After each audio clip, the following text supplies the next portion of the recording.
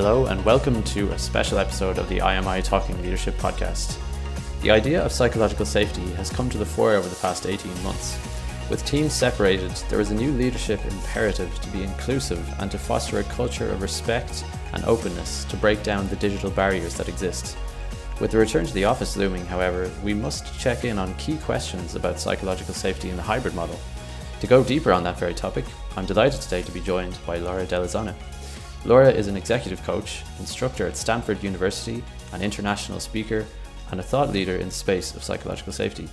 I started off by asking Laura about the challenges of embedding psychological safety in a hybrid model. Psychological safety in the hybrid environment, there's no doubt about it. It is going to be and will continue to be challenging.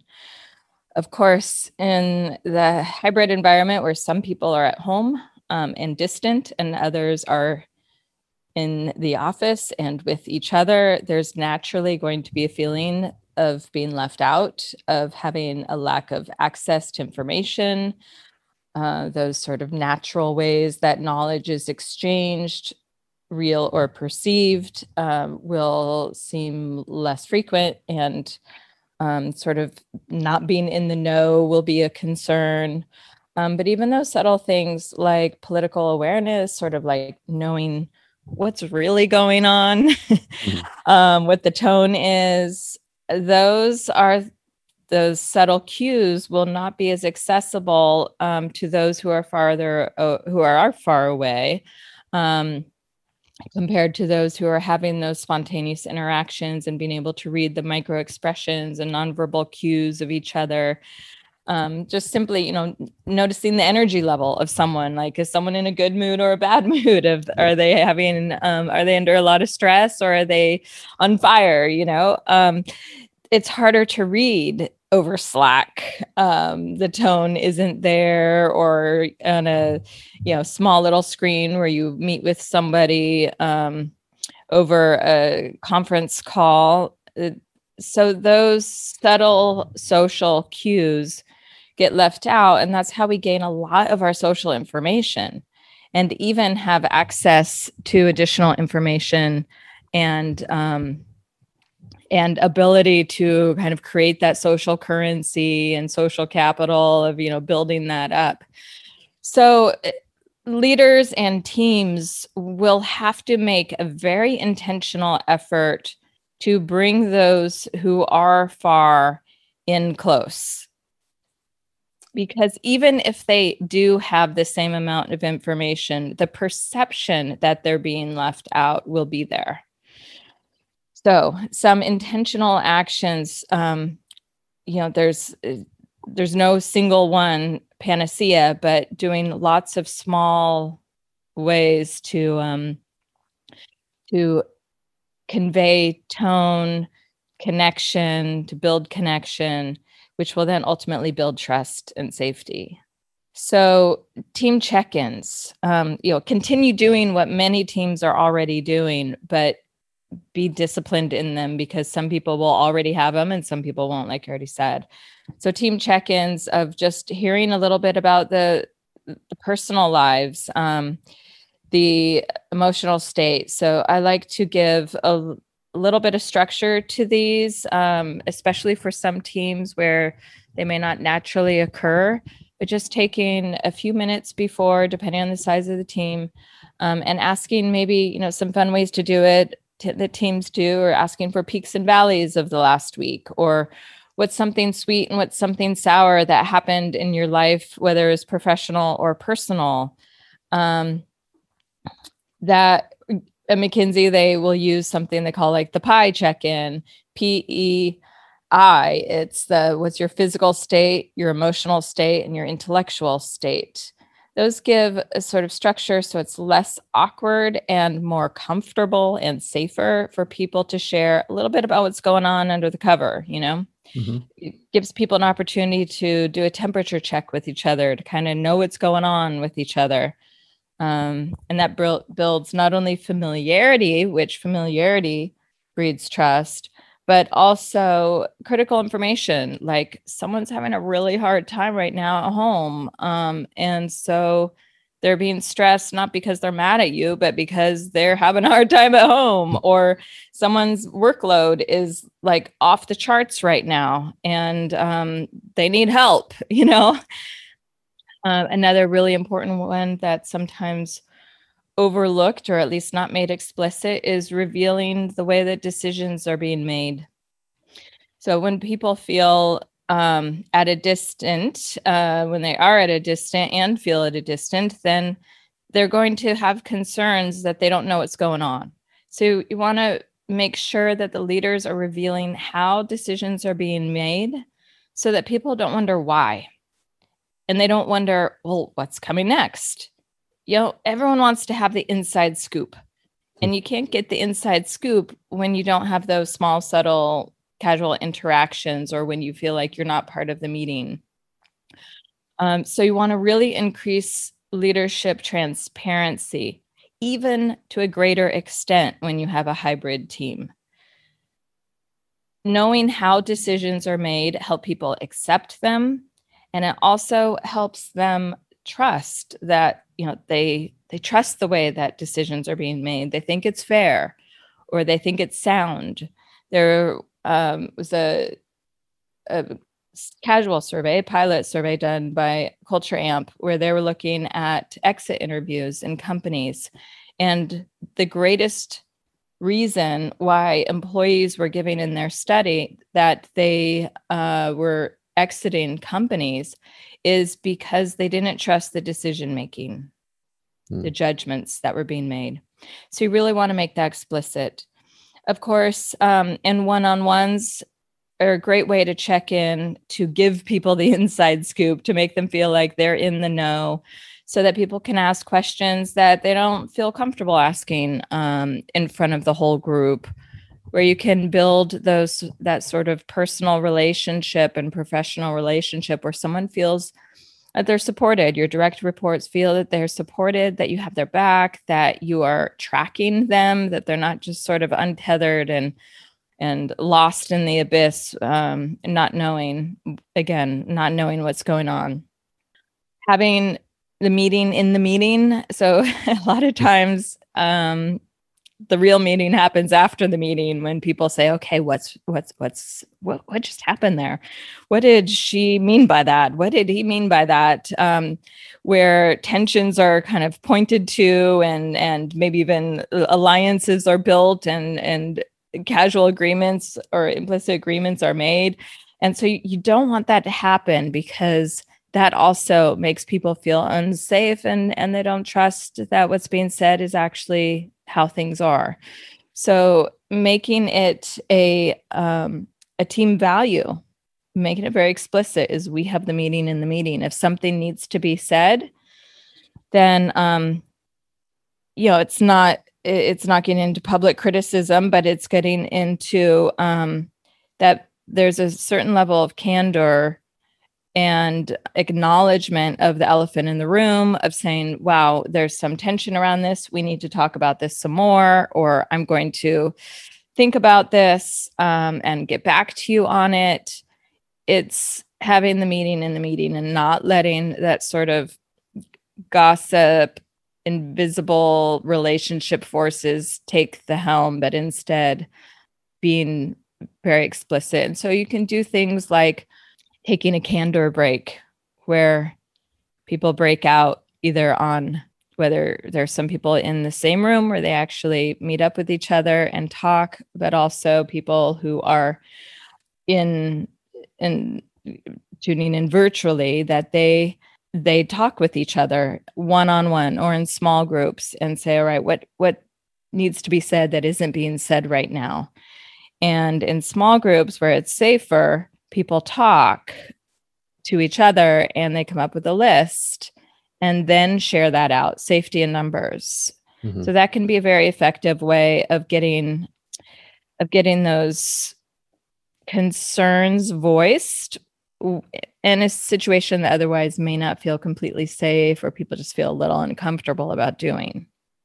Right. And there does seem to be, Laura, kind of I suppose, an understanding amongst leaders of what psychological safety is, and perhaps even, understanding of its impact. But Do you see there are any kind of misconceptions out there about psychological safety? Yeah, the biggest misconception I hear is that leaders think it's about being nice. I was working as an executive coach to a senior leader in a high tech company, and he said, "Okay, I'm coming along with you." It was one of our first meetings. He said, "All right, I'm with you. I get it, but on one condition: don't make me soft." And I sort of laughed, but I got it. I said, absolutely. So this is not about being soft or nice. It's not about job security. It's not about shielding conflict or avoiding conflict. That's the opposite of what breeds a sort of safety and trust in a team, is knowing instead that we can have these hard discussions. We can oppose each other. I can oppose the leader if I'm a team member. We can talk about touchy subjects with a level of respect, of empathy, and a intention to understand rather than just being understood, with an intention that we are going to focus on improving rather than proving who's right, who's wrong. It's also, I hear people say all the time, like, oh, yeah, I get it. Like, I understand it. I know what this feels like. I know what it feels like. And in a low psychologically safe team, I see how it impacts our performance, but it's so hard to do. And that's absolutely right. So psychological safety is a simple concept that everyone gets, but it's not easy. It's not easy because we are wired to feel unsafe at an evolutionary level, at a neuroscience level. We are wired to be more on guard, to be tracking constantly who's friend and foe, and with our negativity bias, that was wired for survival back when we were facing life or death threats all the time, and it was the saber-toothed tiger that was our threat. Instead of the email that comes into our inbox, we would go into fight, flight, freeze, and react, and better safe than sorry. So we bring that sort of primitive circuitry into the workplace. We are still at this very unconscious level scanning for who's friend, who's foe. Don't get killed, and yet we are working with, of course, complex problems, collaborative solutions that require collaboration and cooperation, not fight, flight, freeze, avoiding, attacking. Rarely is how we reach success or solutions these days. So there's this misconception that if it's simple, it's going to be easy, or that it should be easy, but it actually shouldn't be easy. These are invisible forces that drive every relationship, and it takes a lot of work, but the payoff is huge. Yeah, for sure. And actually, on that note, what would you say is the best way for leaders to measure psychological safety in their teams? Yeah, the best way for leaders to measure psychological safety is to do the simplest thing that a lot of people don't do, which is ask. Ask your people, how safe do you feel? Now, you have to ask this, of course, in a way where they feel safe to give a candid, truthful answer. So some ways to do that is in anonymous surveys. There are some great surveys out there. Amy Edmondson has created empirically supported and derived survey on psychological safety. It's only 7 questions that can be given as a sort of pulse, modified, given as a pulse survey, asked frequently, not just annually. And so ask the questions like, how safe do you feel to admit fallibility? To, if you say that you made a mistake, do you expect negative consequences? To what degree? subtle, implicit retaliation or any sort of harm to come, any sort of negative consequence. Usually it's subtle. It's not so explicit as like you're getting fired. Although I have worked with a company that was a major pharmaceutical company, and their HR said, we need psychological safety here because we've heard that on a certain team, their members are getting the primary investigators getting fired because their experiment didn't go as expected. So there are extreme examples where it still happens, but the best way to assess it is to ask in an anonymous survey, to ask in your one-on-ones, to just inquire casually with questions that are revealing. Like, I noticed you didn't speak up in the meeting this morning. It seemed like you disagreed or you had something to say. I'm just wondering how comfortable did I read that right? And if that was right, then tell me about your experience. Were you feeling like you weren't going to be heard, dismissed, talked over? What was going on for you? That is extremely revealing of a team's level of psychological safety. And so ask as a team, make it a discussion, say, how could we increase our level of psychological safety? When are the moments when we as a team feel less? Is it when our projects are going really poorly? Is it when we are divvying up projects? Is there some competition? How do we deal with conflict? Do we need to have some agreements about conflict and talk about it, how we can have more collaborative conflict and less competitive conflict? So making it a discussion, having actual team questions can be very powerful to get people talking about it, exploring it. When do I feel psychologically safe? When do I not feel so much? What do I do that decreases the psychological safety in the team? Let's get aware and become aware of that. Increase our awareness. And in that, we're making it, one, emphasizing it as a team value, and two, knowing where we are with it. Three, we're finding solutions on how to cultivate it. And the very act of bringing it into a conversation can go a long way to saying, all right, this is a touchy subject and we're going to talk about it. Right. That in and of itself increases the psychological safety on a team. I want to thank Laura again for sharing her practical insights on how leaders can create psychological safety. For more of our thought leadership content on the topic, including our infographic on psychological safety for the future fit leader, please visit imi.ie. Until next time, take care.